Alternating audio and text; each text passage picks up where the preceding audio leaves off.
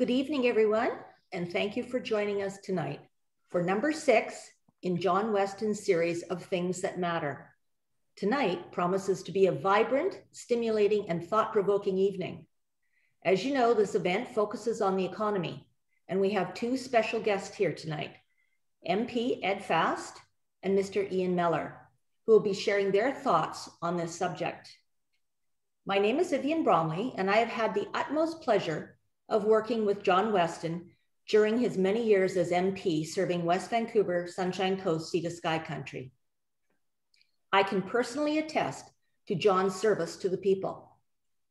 Incredible volumes of work came into each office day in and day out. And since we're talking about the economy tonight, I wanted to share my personal recollections and experiences regarding John's work in the area of helping small businesses in the riding. When John attended Chamber of Commerce meetings in Whistler, he learned of the plight of employers finding staff and temporary foreign workers for all aspects of their tourism-based industries. John listened to them, and he took their messages to Ottawa, and he went to bat for them. When the owner of a Tim Hortons franchise in Squamish came to John with a similar issue, John once again went to bat for him, bringing at that time Minister Jason Kenney to the area and engaging him with the stakeholders in a roundtable discussion. In West Vancouver, our office was contacted by a very frantic small business owner whose spring line of children's clothing was being held up by Canada Customs. They quoted her 3 months before her shipment would be released, which would render her spring inventory absolutely useless. John intervened, and the small business owner received her goods in 10 days.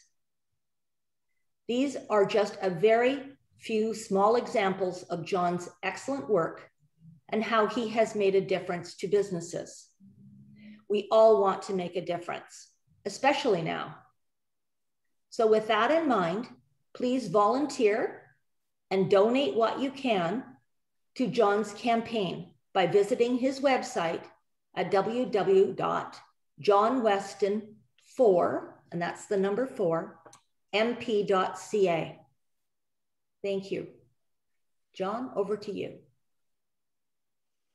Well, thanks, Vivian. And I love saying that there's no I in team. And we had a great team of people to serve the constituents when I had the honor to be a member of parliament. You were a key person there, and we did interact with thousands of people and regularly with small business people. So I'm glad that you remind us of that experience this evening.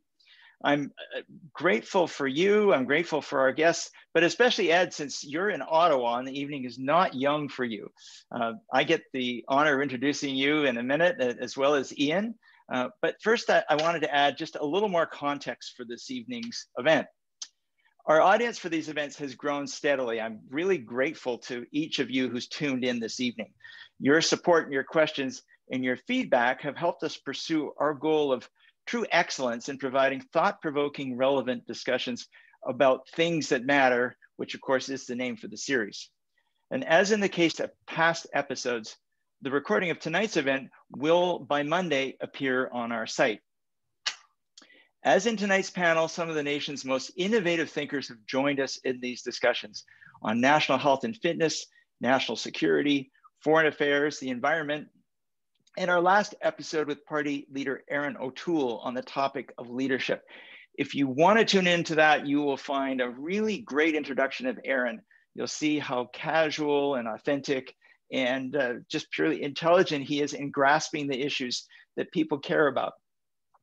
The next event after tonight's is about equality and excellence on June 3rd. Mark Milkey, the author, Ellis Ross, the MLA, and Joanna Barron, the Executive Director of the Constitution Foundation, will be our guests. I saw Mark last night in action at the Churchill Society. Incredible speaker. I think you'll enjoy that a lot. So why have we designed and delivered this series? It arose in response to a growing sense that we as Canadians have lost our way in recent years, a process accelerated by the pandemic. Instead of government, we've witnessed this peculiar self-destructive trend of public soul searching by those who ought to be responsible for our peace, order, and good government. I don't know about you, but for me, the result has been this hollowing out of Canada as an attractive place for business and investment. Our Prime Minister has articulated dreamy prospects of social engineering, but ignored basic elements of fiscal responsibility.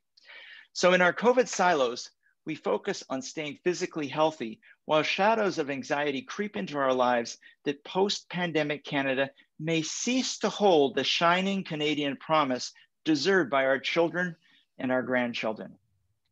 Like me, you may be vexed that our debt now exceeds $1 trillion. And I'm just talking about the federal government debt. Ian's going to go into the broader debt. 1 trillion? Well, that's one with 12 zeros after it.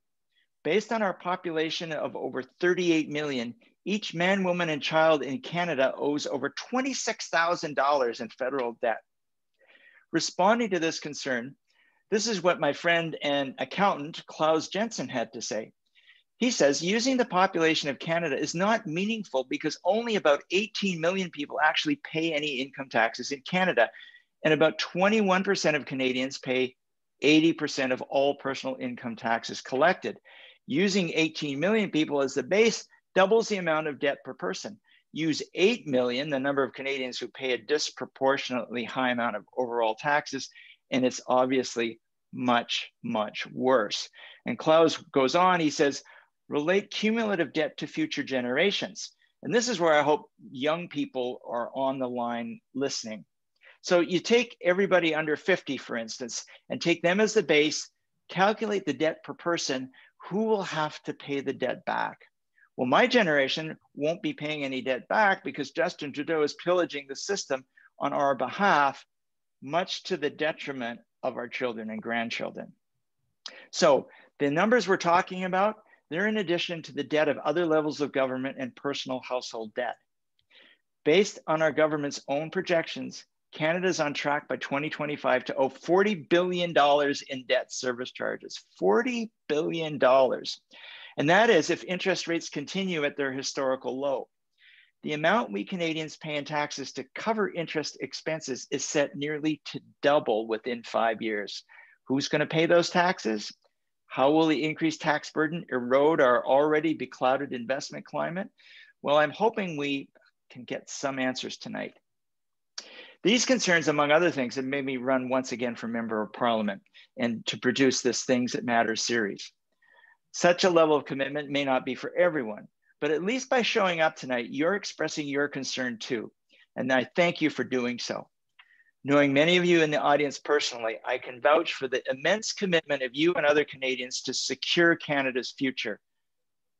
Throughout our event tonight, I invite you to put your questions to Ed, Ian, and me. Put them in the Q&A channel in the bottom corner of your screen, and I'll do my best to get to them. I support the Conservative plan to secure our future by creating an economic environment that promotes business growth, job creation, accountability, and a budget balanced over the next decade.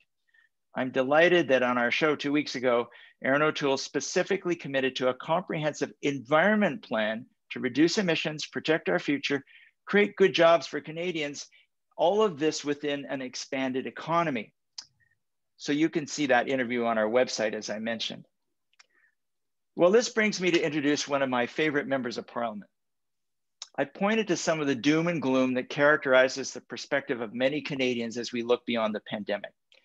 If there's one person I've always been able to count on for an optimistic yet realistic view of the future, it's our guest this evening. Ed Fast's professional and political accomplishments are well known.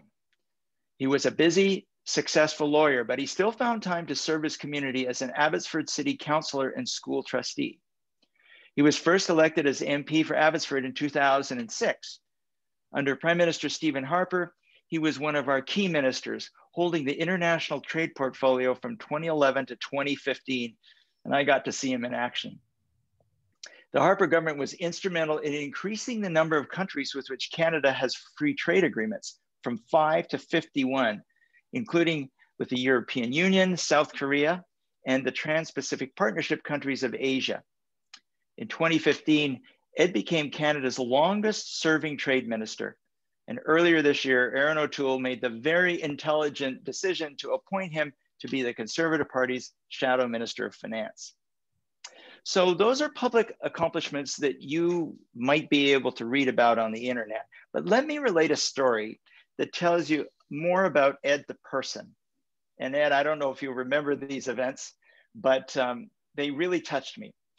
I believe it was around Christmas time, the first year I was elected back in 2008. And I'd seen Ed and 4 other MPs, the so-called MP5 group, liven up our caucus meeting with their first-class musical performance of offbeat original songs and classic Christmas carols. Their group sang together, and they were really, really good. They provided a lively medley of original and other music, and they gave a sense of humanity to the whole of Parliament Hill. Well, Ed's human, cultural, and personal side had already shone through for me. But a few days after the event, we were at a party hosted by the Prime Minister in Lorraine at 24 Sussex Drive. And there was a moment when MPs kind of thronged the PM, wanting a word with him or seeking a photo. And maybe that was normal. But I saw Ed hang back, calm, confident, and at peace with himself. He who would become Canada's longest serving trade minister didn't need that. So, Ed Fast, now finance critic, welcome to Things That Matter. Over to you, Ed.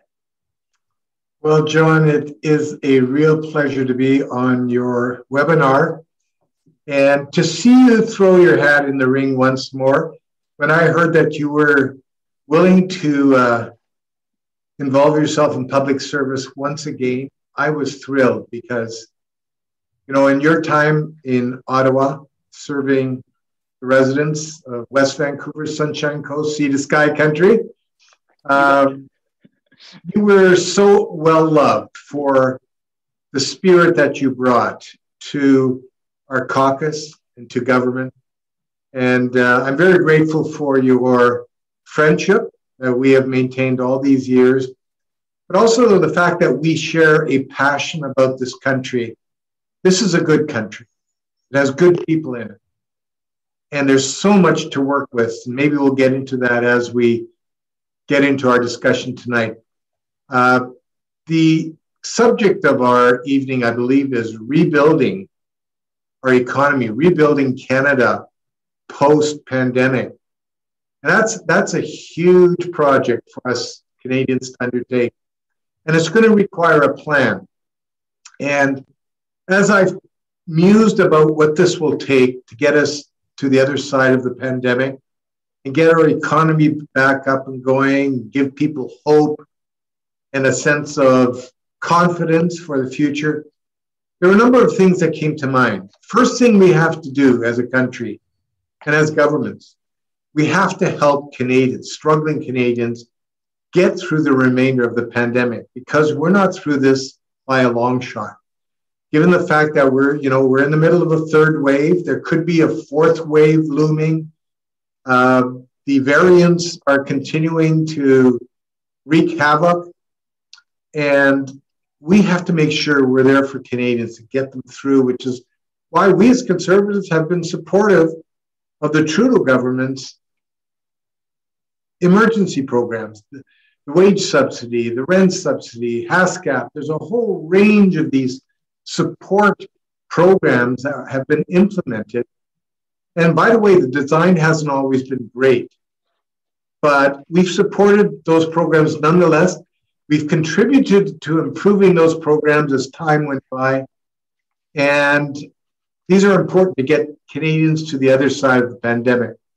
The second thing is we have to get people vaccinated. It's been one of the major failings of this Trudeau government. The fact that they chose to enter into a partnership with the Chinese communist regime in Beijing. It's really unfortunate that they didn't turn to more trustworthy partners. And of course, once the Chinese had our research, they said, oh, we're really not interested in sharing this vaccine with you. And today we face a situation in Canada where only 3% of Canadians are fully vaccinated, when in fact 34% of the US is vaccinated. And that has put them way ahead of the curve. They're opening their economy. You see their baseball stadiums, they're full. Here in Canada, we're still in the grips of lockdowns. And we do need to get Canadians vaccinated, post haste. The third thing we need to do is safely and gradually reopen our economy, because there are still sectors of our economy that are just struggling. Tourism, for example, hospitality, the travel sector writ large, the airline sector, a lot of small businesses still struggling when other, industries are actually doing quite well. So we need to safely and gradually reopen the economy so that those sectors can get back on their feet. Fourth thing we need to do is get people back to work. Just this last month in April, we heard that we had another setback because 200,000 Canadians lost their jobs. Just as it looked like we were turning the corner, boom, another bad month, which is why we as Conservatives, we do support the Canada Recovery Hiring Program, which is supposed to help businesses transition off of that wage subsidy and hire people so we can get the economy going again. We need to help small businesses back on their feet. The Canadian Federation of Independent Business has said that by the time this pandemic is done, somewhere in the order of 240,000 Canadian businesses will have been shuttered forever. Think of the impact that has on our economy, especially when our small businesses are the biggest job creators in the country. And then lastly, what we need to do is we have to manage the huge debt and deficits that we have accumulated over this pandemic period. And when you talk about this massive financial consequence that this COVID pandemic is leaving behind, there's only three ways you can manage this kind of massive indebtedness with all that it entails. You can either cut spending, and when you cut spending, you're actually reducing the programs that Canadians rely on. And that's not something we want to do as a first priority, quite frankly. We don't want to cut spending to the degree where social programs are cut back. The second thing you can do is raise taxes. And you've already seen Justin Trudeau do that, increasing carbon taxes. There were a number of tax increases in the budget. And quite frankly, we as Conservatives, we don't want to use taxes as a way of managing our massive debt. The third way of doing this, and my preferred option, and Aaron O'Toole's preferred option, and I know John's preferred option, is growth. Robust economic growth. That we don't have to cut spending, that we don't have to increase taxes, that the growth more than makes up for the interest payments, the debt servicing that we have to pay for as a country coming out of the pandemic. How do you do that? How do you generate real growth? It's not by pumping stimulus into the economy, hundreds of billions of dollars of stimulus. That's a fool's game, as many economists have noted, as, by the way, the parliamentary budget officer has noted. The way you drive economic growth in Canada and position Canada for long-term success is by enhancing our productivity as a nation and our competitiveness, helping companies to compete on the international stage. There's so many areas that the recent budget could have focused on. Eliminating interprovincial trade barriers, addressing the flight of foreign direct investment from Canada, undertaking regulatory reform, tax reform, investing heavily in infrastructure the way the Harper government did back in 08-09, investing in broadband, in innovation and research and development, in a critical minerals strategy, in a natural resource strategy, and perhaps a plan to address the aging population as the baby boomers exit the economy, the labor force. How do we backfill that? These are all questions that John and I and Ian will probably get into, but they're all issues that were not addressed comprehensively in the recent budget, which is why I give it a big fail. This last budget, the biggest spending budget in Canadian history, biggest deficits, biggest debt, biggest government, and yet we didn't get the investments in our long-term growth, which is why economists have panned this budget. And John, you and I can get into a fulsome discussion about that, but I'll turn it back to you. I'm so grateful that you're a friend. You're someone who shares conservative principles with me. You have a vision for our country. We both do. A vision that is forward-looking, that recognizes we as a country are immensely rich, not only in natural resources, but in human resources, the people that we have, the educational systems we have, the entrepreneurship we have in our country. We have a bright future if we position ourselves correctly, and that may require a change in Ottawa. And I'm hoping, John, you're going to be part of that change as we work towards the next election. Well, speaking of change, if you listen closely to Ed's remarks, I think you caught a mini EdFast conservative budget that he wants to bring in the fall after the upcoming federal election. So Ed, we may look forward to that. And by the way, before I forget, if you want to hear more of Ed's views, and he won't have time to provide them all tonight, Google EdFast response to throne speech and EdFast response to budget, and you'll get two great speeches.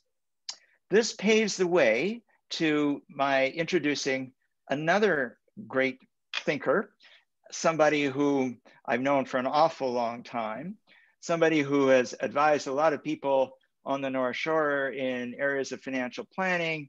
He's a senior financial planner himself with Asante. He also founded Mellor Financial Group over 30 years ago. He has been active in West Vancouver in many community events. He was the president of the Evergreen Squash Club. He is a longtime member of the Nomads Running Group. And in fact, I believe I met this gentleman first running.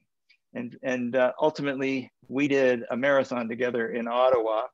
I'll give you a little insight into this gentleman before I name him. Somebody who ran with me, behind me for the most part of that marathon, and then sprinted his way to make sure he beat me at the end. So you've got a good competitive conservative to hear from. Ian Mellor lives in West Vancouver. He is married to Kim and has 3 great daughters. Ian, we look forward to hearing from you. John, thank you for that tremendous introduction. I hope you can hear me. Hopefully this will come through all right.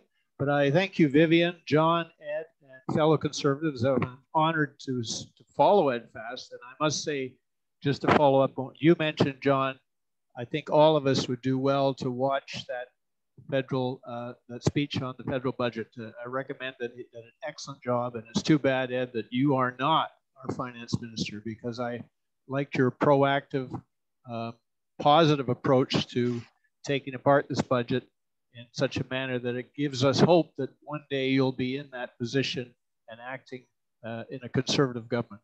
So thank you, John, for allowing me to speak on rebuilding the economy. There's 4 items which I believe are worth bringing to the attention of our listeners this evening.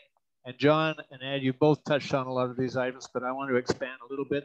I think the size and significance of Canada's national debt is something that we hear all these numbers, but a lot of people don't recognize that the figure that we're really looking at is larger than even what Ed and what John talked about, because a lot of people don't recognize that we also have obligations on the medical side and also the OAS. And so the numbers that I see as of March 30th, 2020 are 2.4 trillion. Now this is $64,000 based upon all 3 levels of government. And that debt has doubled. When it was $1 trillion. It was 92% GDP servicing at that time in 2007, 2008.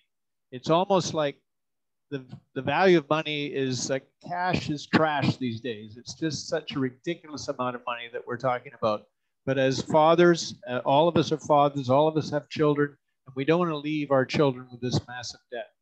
So too often these numbers, if you listen to David Foote, who's an excellent demographer, talking about projecting every 10 years into where things are going, you'll see that these costs go up at a compounding rate that is very hard to believe. So we have to have a job. We have our job right now to stop this debt from growing, and as Ed mentioned, to be proactive in getting Canada back to work. The debt service ratios, everybody talks about the debt service ratio, but the focus of this government is really in terms of staying in line with the agencies that judge the debt. They never talk about growing the GDP. It's always about staying under the debt service ratio.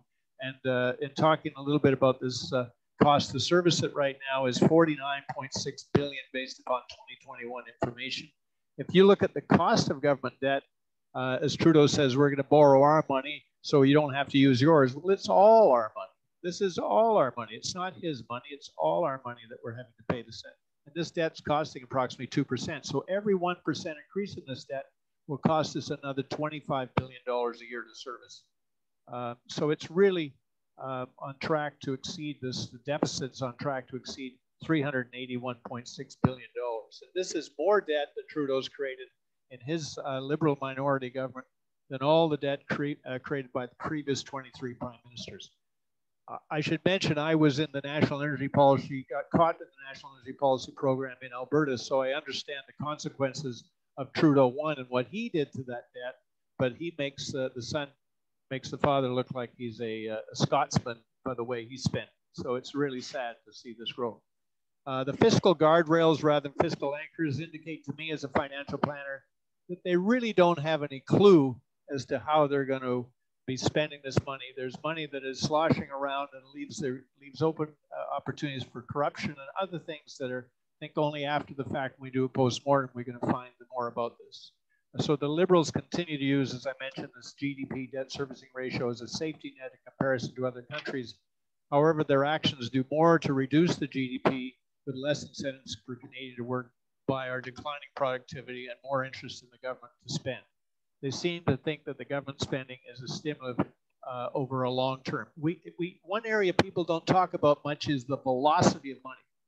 And velocity of money is extremely important. So if you have a construction project and they put the shovels in the ground and they start digging that project, you can look at the turnover of that money as it goes back into the economy. So the higher the velocity of money, the more revenue comes back to Canadians and of course is collected in taxes. So by getting Canadians back to work, we can increase the velocity of money.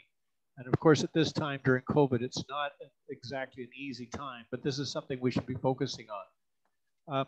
Now, the significance of inflation is a factor. It's a third item.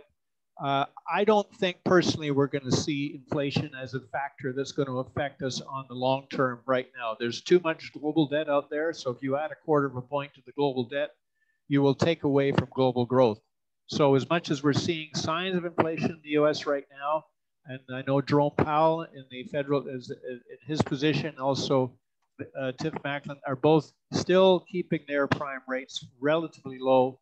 And even though I'm concerned with this inflationary issue, and it certainly would have an adverse effect on our situation, I think we're going to find that it's probably going to be a short-term thing, and then it'll continue to decline. So it's very unlikely. I've never seen a case where we've experienced both high unemployment and relatively high inflation at the same time. And I know we talk about inflation back in the early 80s when Volcker had to put on the brakes, but remember those times we had 6 to 7% GDP growth. We're not facing these same types of growth at this time. So under these circumstances, how can Canada rebuild the economy? Now, my work in financial planning involves assessing the resources of my clients, gaining clarity of their clear and tangible goals and meaningful specifics using a specific time, dates with an end result in mind. Governments don't have clearly defined time horizons. They go on forever. And obviously this government is an example of a government that doesn't have any clearly defined goals. And this is very, very sad. Their job in this budget is to get reelected. That's the #1 job. And once they're reelected, I think they're going to hit us with a lot of taxes. But this is a projection of my thoughts. But there seems to be money that, as I mentioned earlier, $100 billion that nobody seems to know where the money is going to go. Well, this is very, very sad. It's like bureaucrats that not even the government politicians are setting direction. So the problem with government spending is that it continues long, as I mentioned, after the current, and we're all going to have this obligation through our children and through our children's children to pay this off. Now, one of my earlier jobs, when I was younger, I used to row on a rowing team. There's 8 men on a rowing team. And you can have powerful rowers on either side. And I've seen this with the rugby players versus the grass hockey players at the rowing club. And guess what? The women actually beat the men. Why? Because the boat was not set up properly and not everybody was working together. As Ed alluded to earlier, if we could just drop the barriers between provinces and include more revenue and more trade between provinces, that between $50 and $130 billion would more than service the cost of the interest on the government debt just by dropping some of those barriers. We see now what's going on with the Alberta oil is actually being possibly stopped in going to the east. This is something that obviously they're recognizing the need to bring the east and the west together. So we have so much opportunity. Ed covered it so well. And this administration seems to pull the country apart rather than work in one direction where everybody's working together. So as I mentioned, it is our job to bring to the attention, I think there's a huge lack of awareness to Canadians in general about the cost of this debt, about the consequences of this debt. And as Aaron O'Toole mentioned earlier, if we get 1 million Canadians back to work, in my opinion, and giving them, so they're proud of their country. I look at the work of, for example, Jim Flaherty and his work as you know, when he was in the position as finance minister, we had the TFSA, we had the RDSP, we had these pension splitting, we had all those things that he did to get Canadians incentivized to be productive. That's the type of finance minister we need. Somebody, and I can see Ed being that type of guy in the future government with the Conservatives winning. On that note, I'll say no more, and if there's any questions, I'm certainly open to. Thank you very much for allowing me to speak. Thank you. Ian, thank you. You packed a lot in a short time, and you really hit home on the long-term impact of some of these numbers. And you made them even more dire, perhaps, than I thought they were. I want to point out, you mentioned at the beginning, fellow Conservatives, there are people of all parties on this call. Yep. You know, it's an open invitation. It's things that matter, and we want to make sure there's a lively debate. And in that note or context, we've got several questions coming in. I would like first to refer this to you, Ed. Margaret Stevenson is asking about income splitting between working couples. And this is consistent with another question from James Knight. How do you lower the tax burden for Canadians? So I wonder, you know, since we've invoked the spirit of Jim Flaherty a few times tonight, if you envisioned our bringing in a budget, how would we do that? Would you support income splitting? How would you lower the taxes for Canadians?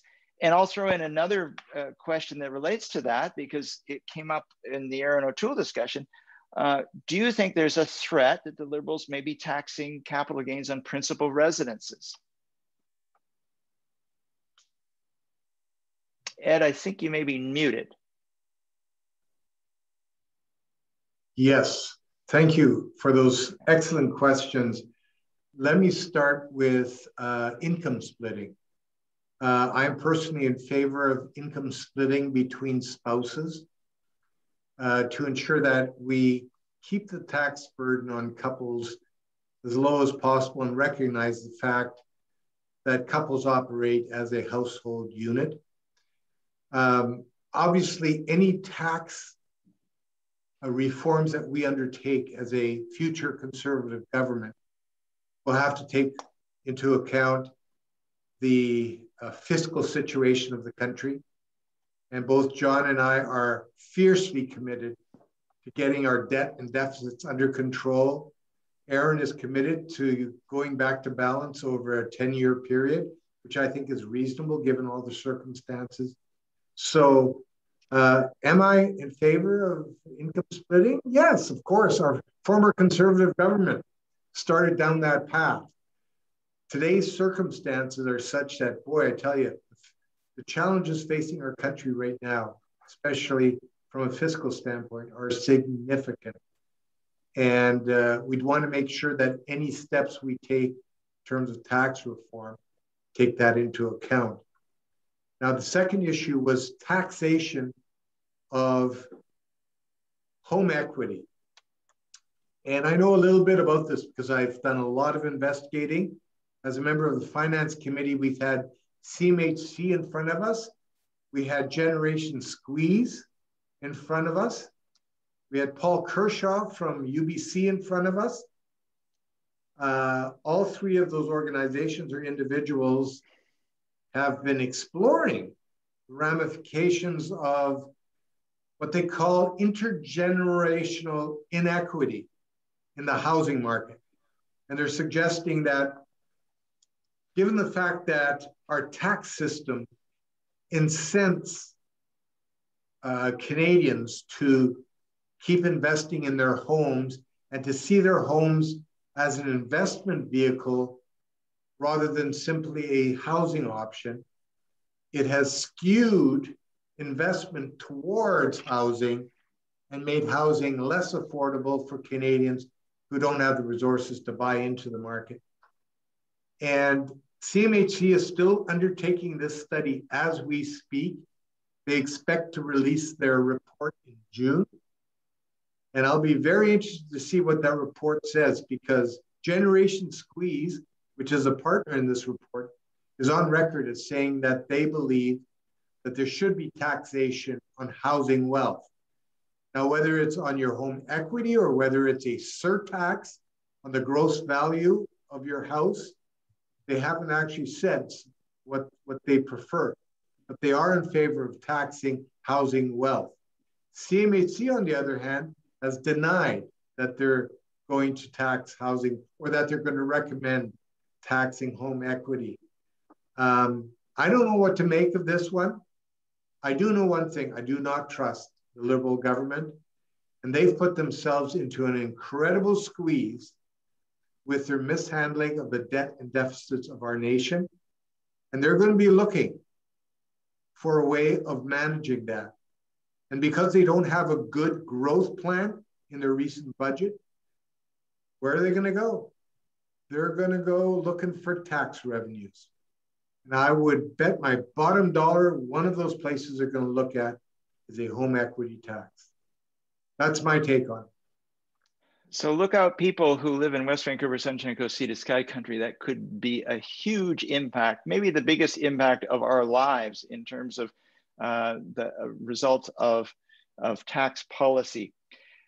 Ed, one of the things that you touched on in your response to the budget, and you mentioned it again tonight when you first listed areas where we need to help businesses, is tourism. You said in your response to the budget, tourism stakeholders don't want handouts, but they sustain and create good paying jobs. Well, this resonates in the riding that I would represent if I were a member of parliament, because we have Pemberton, Whistler, Squamish. In fact, these areas generate a disproportionate percentage of British Columbia's tourism revenue. And as you know, Whistler's been in lockdown. It's been a shattering experience for the hospitality and the tourism industry. Do you have any thoughts on how we can get tourism going again, hospitality industry thriving again? Well, that's a great question. We actually had tourist stakeholders at our finance committee recently. And you know what they told us? They said, listen, we're hurting because we were the first ones to shut down. We will be the last ones to reopen. We're hurting big time. But we're not looking for handouts. We're looking for a safe and gradual reopening of the economy that makes sense. Now, instead of coming forward with a plan to reopen the economy in this budget, what the Trudeau Liberals did is they came up with, oh, we'll borrow more money and here's another $500 million, which we'll designate for the tourist sector. But that $500 million for the tourism sector is spread across the country. And on top of that, it's going to be administered by the regional development agencies.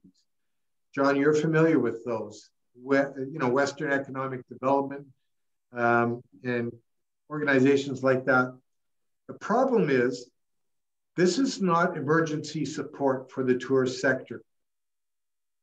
This money has to be used to help the sector adapt to some of the health-related infrastructure they've had to put in place. Well, how does that help a tourist operator today survive and make it through the pandemic when this money can only be applied for adaptation? Most of these companies are simply looking to survive, not adapt to a new changing environment. They need to survive, and then maybe they can talk about adaptation. So the best way of getting tourism back up and running is to reopen the economy, but do it safely. And unfortunately, the budget had no plan to do that whatsoever. It didn't even have money in it to ramp up vaccinations for Canadians. Very disappointing. So that leads to a question that Graham raises. Graham is asking about how do we encourage foreign business investment to come back to Canada? I saw you get on countless planes, or at least I knew you were getting on countless planes when you were international trade minister. And one of the things that you did to encourage investment in Canada was to work ceaselessly to expand our free trade abroad. Can you comment on Graham's question? And then Ian, I'm going to ask you as well what you think about how we bring foreign business investment back to Canada.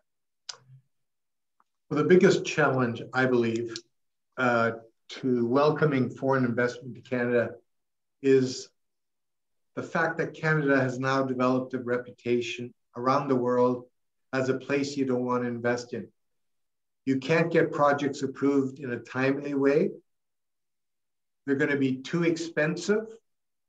And halfway through the project, just as likely they're going to be canceled by the government stepping in. So the global community no longer has any confidence in the ability for our country to provide investors with a safe place to invest. So you need massive regulatory change. We have to send a clear signal to the world. We're open for business again. And that's certainly not going to happen under Justin Trudeau. In fact, in this recent budget, instead of, telling the world, listen, we want you to invest in our resource sector, he turned his back on them. In fact, in the one area where there was some tax relief, it was for carbon capture, utilization, and storage. The budget creates a new tax credit for that. But they explicitly included a provision that says you cannot use it for the oil and gas sector. So the Trudeau government has completely pivoted away from what historically has been one of the key drivers of economic prosperity in our country. We need to get rid of Bill C-69, Bill C-48, the anti-tanker ban that was imposed by the Trudeau Liberals. We need to send a clear message to the world that we're going to be open again. That will likely not happen until we have a new Conservative government. Ian, do you want to comment on that? It's an area that I'm not quite qualified in, but I do believe in what Ed's saying is that we're continuing to find bottlenecks and challenges. For example, I go back to 1913. We brought in 400,000 new Canadians when our population was 6 million. Today, we're hoping to get in 400,000 Canadians, and they're still waiting to get approved. So we need to bring in quality people, but just reduce some of the bureaucracy. We'd spend all this money. Why can't we accelerate and fast track quality people to put them to work in Canada? There's so many opportunities. We have people sitting right now that are waiting to get qualified and to be working in Canada for 2 or 3 years. They have specialty degrees. So we need to work on our biggest resource, which is the quality of people that we have, and open our arms to other people who come in from other countries. How we do that isn't an area that I'm not knowledgeable in, but we are not open for business to the extent that we could be open for business. We have to do a lot more to let other people know. Some of the things that are happening, though, for example, south of the border, we've lost a lot of people to Silicon Valley in the IT business. Well, recently, during the Trump administration, these people were blocked from going to the U.S., so they've ended up in Vancouver. And one of my clients said, I used to be the smartest guy in the office. Now he says there's 10 guys ahead of me. They're from China and Vietnam and Thailand, and they're all working in the Microsoft office in Vancouver now. And their cost to hire these guys is a lot cheaper than it is to have them work in Silicon Valley or even as folk in Seattle. So our Canadian dollar still makes us very appealing in terms of U.S. companies hiring Canadians. So there's things we could be doing in that area. Okay, so both Ian and Ed, we've got questions pouring in, and there's some really interesting ones here. So I'm going to get you to try and abbreviate your answers. Pretend you're in question period. You got that 60 seconds. I'm going to combine two questions here from Joseph McDaniel and Klaus Jensen. So Klaus puts it this way: how could anyone compete with the Liberals in their vote buying? They're using taxpayers' money to buy votes. How can the Conservatives compete with that? And Joseph McDaniel puts the same question in a different way. What are the short and long-term impacts of this budget? Ed, very political question. I'm going to go to you with this. Well, in terms of the short-term impacts of the budget, remember the budget is the biggest spending budget in Canadian history. So it's an avalanche of spending, including this so-called stimulus spending, which is pumping billions and billions and billions of dollars into our economy, which might spur short-term growth. The problem is it will likely also stoke inflationary pressures. When you have inflation, that's quickly followed by interest rate rises. And, you know, a lot of Canadians will be concerned because they've taken on big mortgages, big debt, and even a 1% increase in interest rates could really impair their ability, their financial viability. And so that's one of the key things I'm looking for coming out of this budget. The minister didn't have to pump $100 billion of stimulus into the economy. She chose to do that. And only time will tell whether she was right in pumping it into the economy at this point in time, or whether this is going to stoke inflationary pressures. With respect to the second question, which is how do we compete with the Liberals in terms of the money they're just blowing? I think it's to be honest and open with Canadians about the state of our nation's finances, and then come up with a suite of policies that actually make sense and inspire Canadians. I'm confident that Aaron O'Toole is working on a set of platform policies that are going to inspire Canadians, excite Canadians, that we'll be able to take door to door and say, you know what, folks, we've got a leader who understands what Canada needs. And it's not just spending, because spending is not in itself an economic plan. But we've got policies that are going to grow our economy, that are going to position us for long-term success. Ed, here's a question that it's going to be difficult, but I know you're going to want to answer it. It's from the former senior economist for the Royal Bank of Canada, somebody who had 3 Harvard degrees, all in the economics area, and who served as the MLA for West Vancouver Capilano for countless years, was a beloved person and won the most votes of all MLAs in the province year after year. Ralph Sultan asks this. He says that Finance Minister Freeland was on a podcast recently with the head of the IMF talking about childcare. I've heard you in the House speak about the Liberals' budget commitment to childcare. Could you try and encapsulate those comments for our audience tonight? Sure. Thank you, Ralph, and thank you for your years of service. I very much appreciated the work you've done serving the people of British Columbia. On childcare, I'll tell you that in the lead up to the budget, I sent a letter to Minister Freeland outlining some of our must-haves for us to support her budget. One of those was, Minister, you need to include something in the budget that is going to help Canadian women who want to engage in the workforce to do so. Because we have the baby boomers exiting the labor force, we have to backfill that. There's nothing better than maximizing value of the women in our economy, in our country, to do that. But they're going to need support. The question is, how do we do that? Is it through a national, universal, regulated, licensed daycare program that leaves many, many families out? Or do you come up with a plan that includes all Canadian families? And my fear is this, like so many other liberal initiatives, this is likely going to be a big, big spending initiative. We know it's going to cost anywhere from $6 to $9 billion a year going forward. And it's going to be a program that is likely going to be run by the federal government and is going to leave so many parents that are doing shift work, that are gig workers, that work the night shift, or that have their neighbors or friends or relatives taking care of the kids. They're going to be left out. And with so many liberal programs that I've seen in the past, these programs, they effectively collapse on each other. And the other problem is, of course, that it's going to take years for the federal Liberal government to negotiate these childcare agreements with the provinces. In fact, Minister Freeland has admitted it's going to be at least 5 years before you see daycare rates at $10 per day, because it's going to take that long to negotiate with the provinces. What happens in the meantime? There's got to be a better way of getting that support to women, to parents across our country that want to engage in the workforce.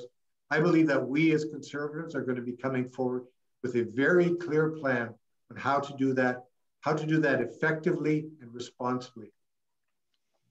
Ed, thank you. And Ralph, thank you for that great question. And I'll add, echoing Ed's gratitude for your years of service. Now, while we get into the next question, there's going to be 2 polls that will come up on your screen. One will ask if you live in the riding that I hope one day again to represent in the House of Commons, and the other will be how you may be leaning in your vote. This, among other things, will help you not be bothered by the Conservative Party in future. So it is in your interest to answer. So let me ask these 2 questions, and they come from 2 gentlemen who are really committed to service. There's different questions, but a common theme here. One comes from somebody who is very active in the West Vancouver community in helping people with things like divorce care and other things. I know he's very active in his church. This is Ken Davis. And he asks, is there some way to provide income tax deductions to reward those who've been the frontline workers for whom all Canadians have a real debt of gratitude? Similar in theme to Ken's question is Stephen Clark, who was in the armed forces. So he offered his service in a different way.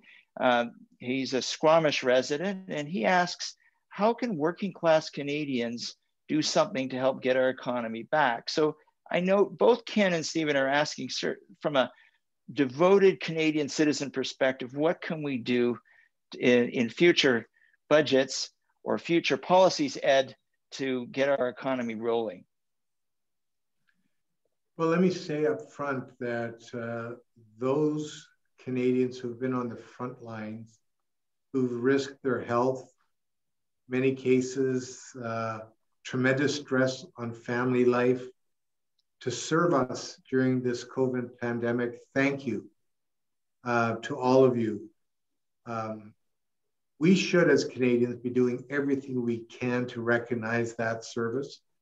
Whether you served defending our country abroad or here at home, or whether you served in the front lines in the hospitals and in the healthcare facilities across our province and across our country, we owe you a debt of gratitude.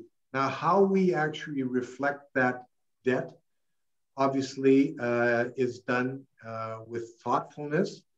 We want to take great care as we do that.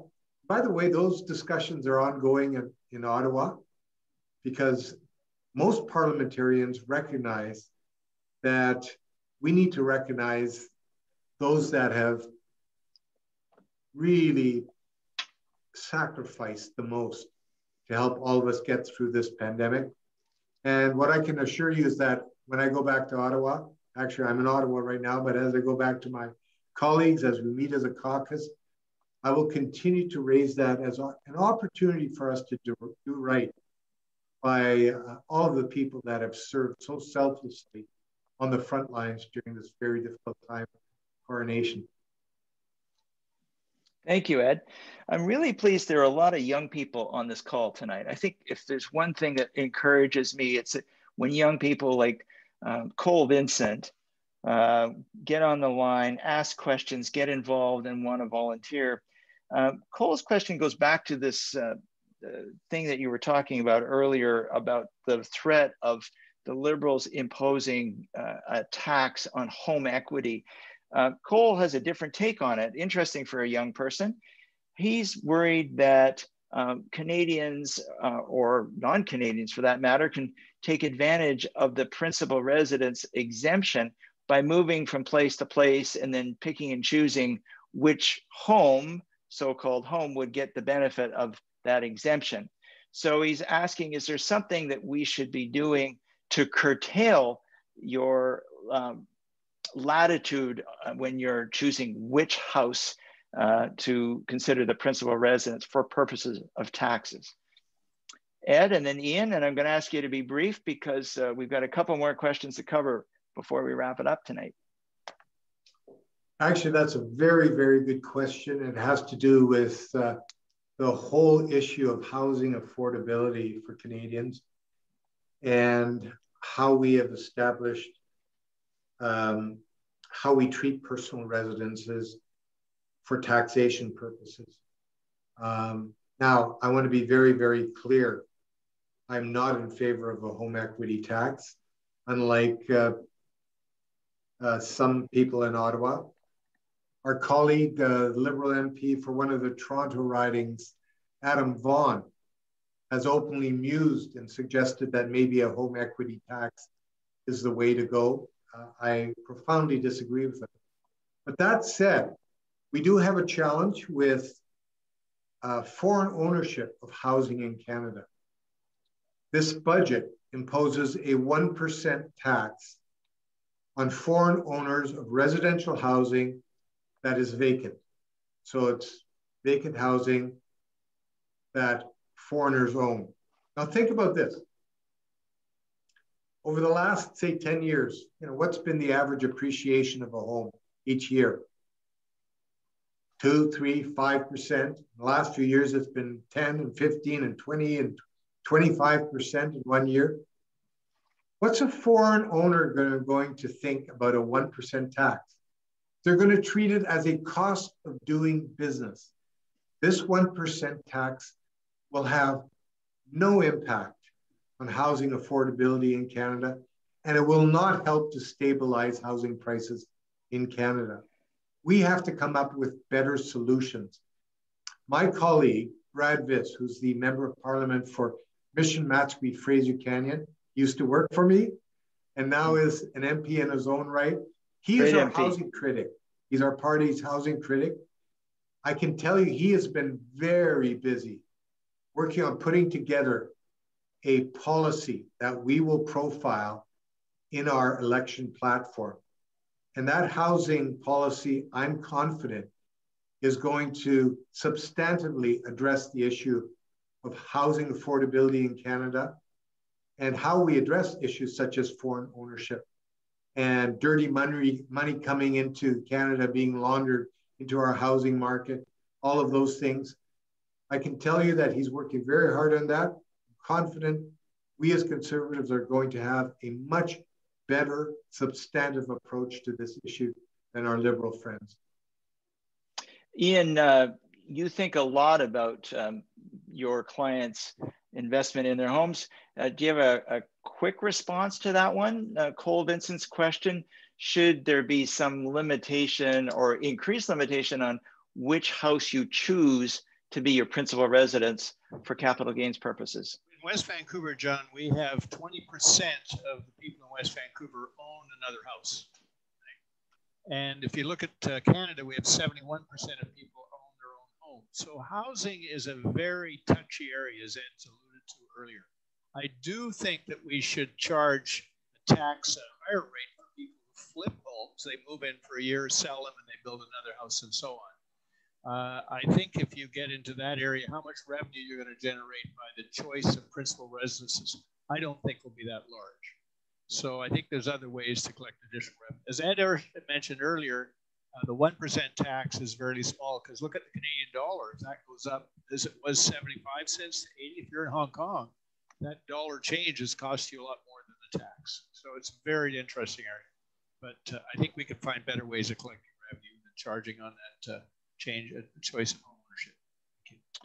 Okay, well, here's a question from somebody who is one of the most learned that I know when it comes to matters of the environment and fisheries. He lives in North Vancouver and he cares a lot about Canada and its environment.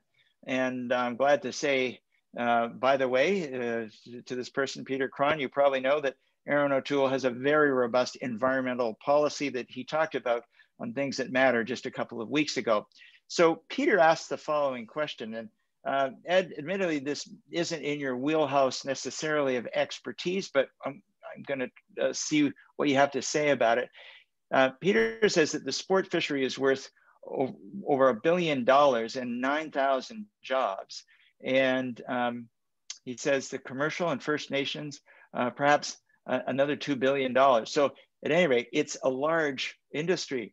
The minister is shutting down that industry for the third time in a row, Peter says. Do you have any thoughts about that? And I have to say that, you know, I fought to preserve the Department of Fisheries Research Laboratory in our riding, and it's something that people in our area really care a lot about, fishery and the sports fishery.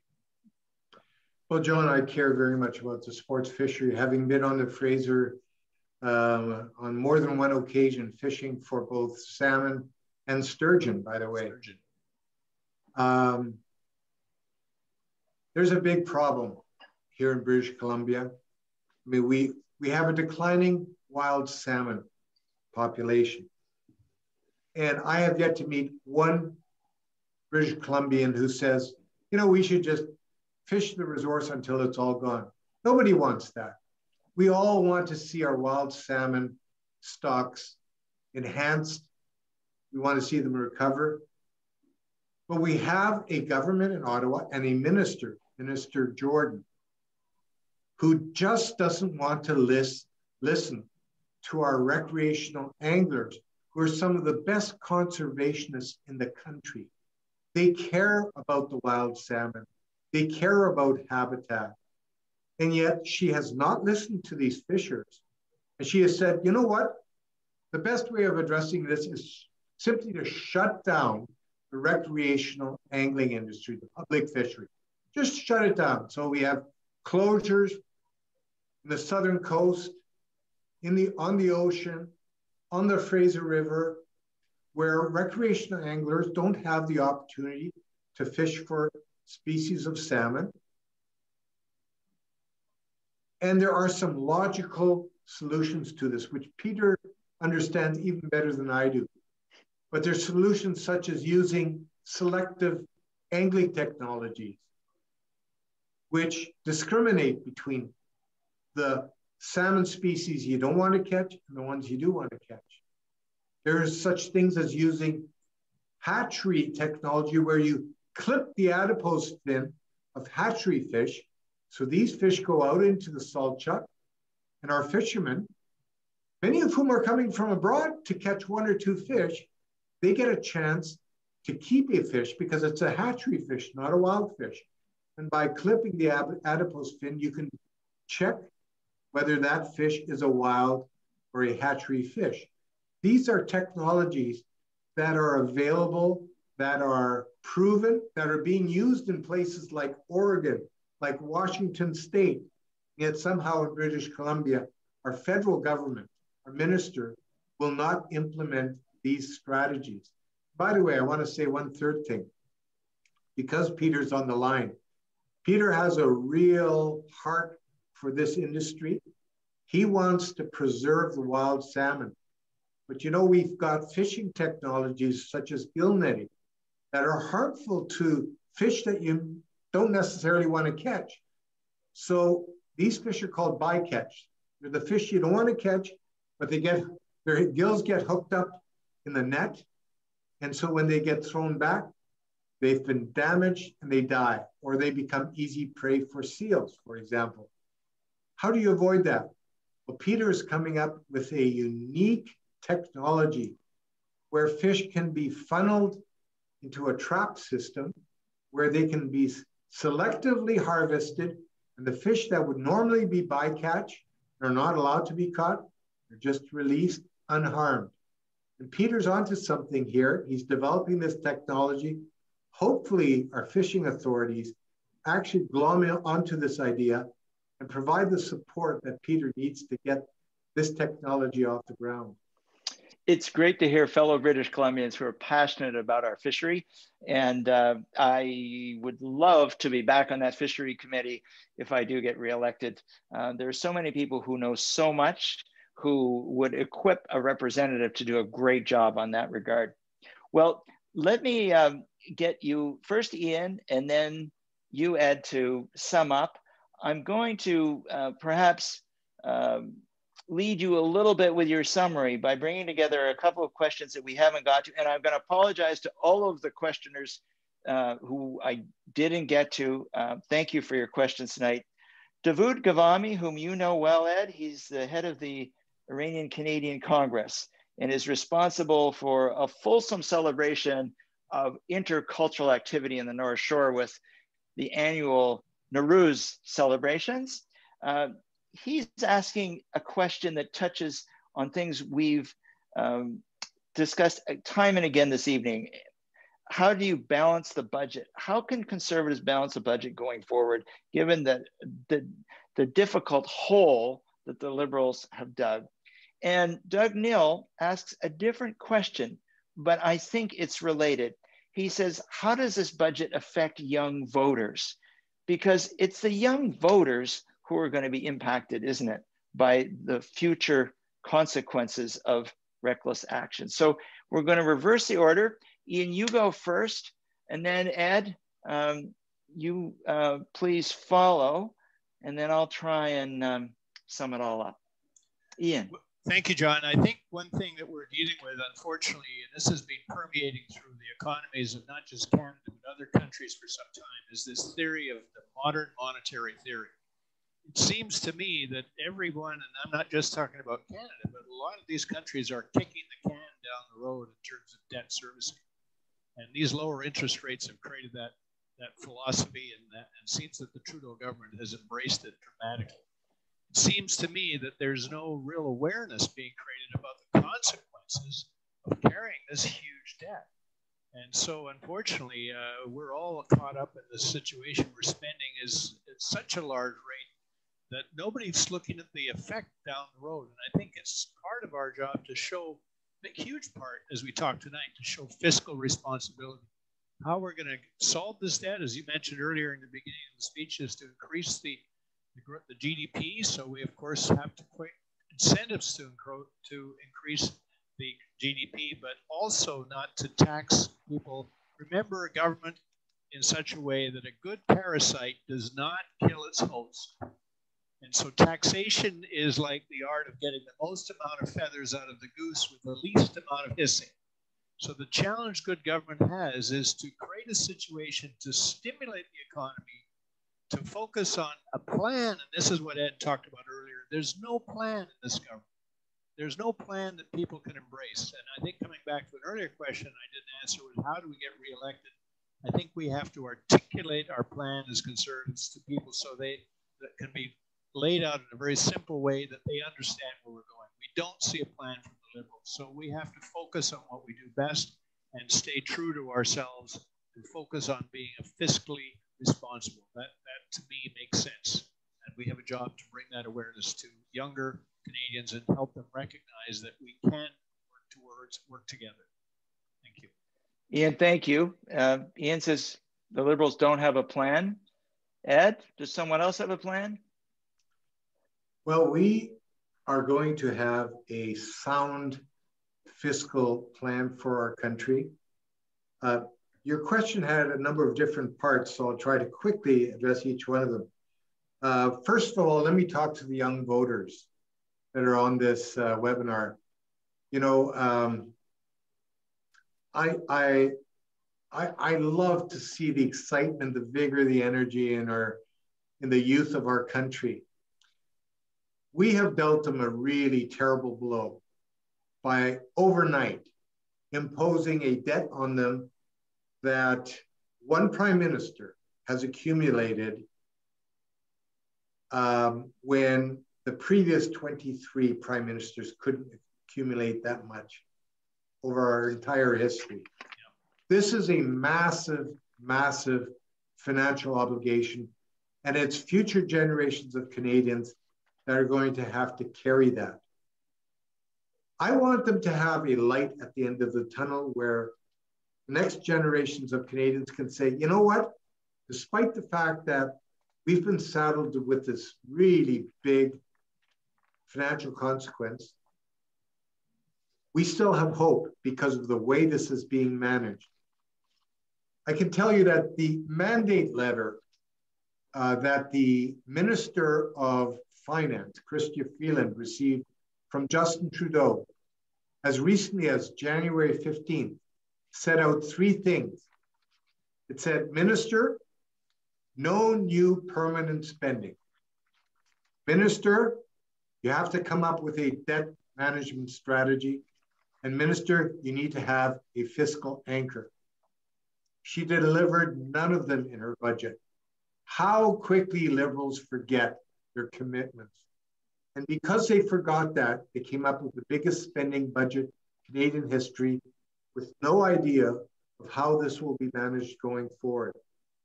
Having said that, I do believe that this massive financial consequence can be managed in a way that gives our future Canadians lots of hope.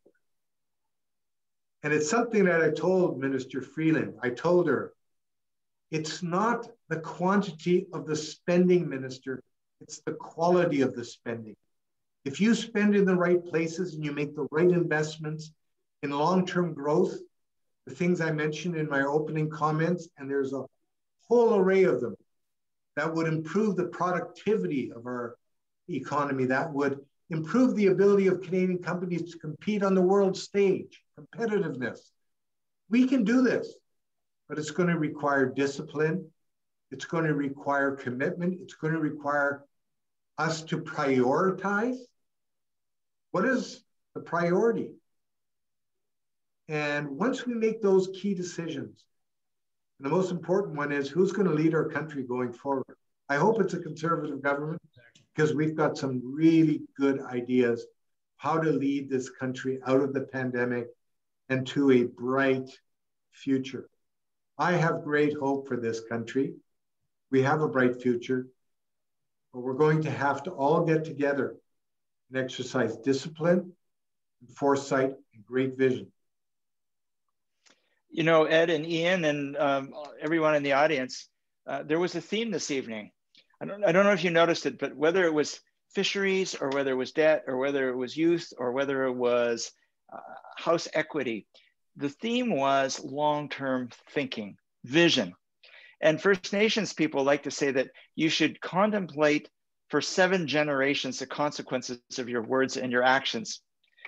I do believe that's our essential role as government. To control is not our government's purpose. It's to create peace, order, and good government. To intrude is not the role of government. And for me, an intrusive, growing government is not a government that's there to help our individuals, our freedoms, or the excellence of people and communities. And to me, that's what government should be doing. And that's why I'm running to be a member of parliament again. I believe in our country. I think that our institutions are sound. They're not perfect, but they at least reward Canadians who believe in them.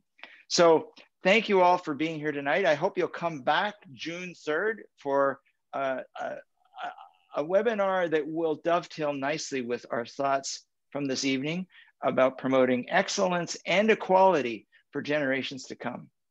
Thank you again, and I wish you all a good evening. Thank you, John.